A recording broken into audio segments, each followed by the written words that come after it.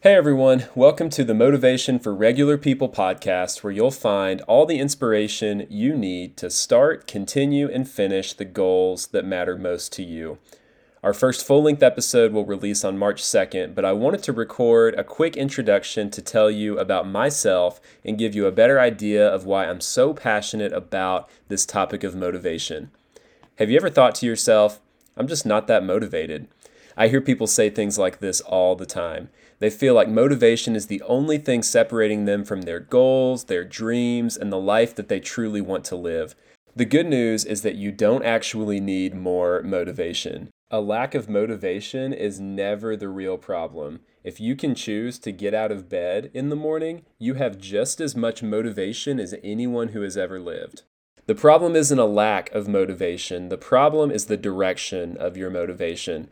And I believe that if you can learn how to master your motivation, you can find the power to do anything that you want to do.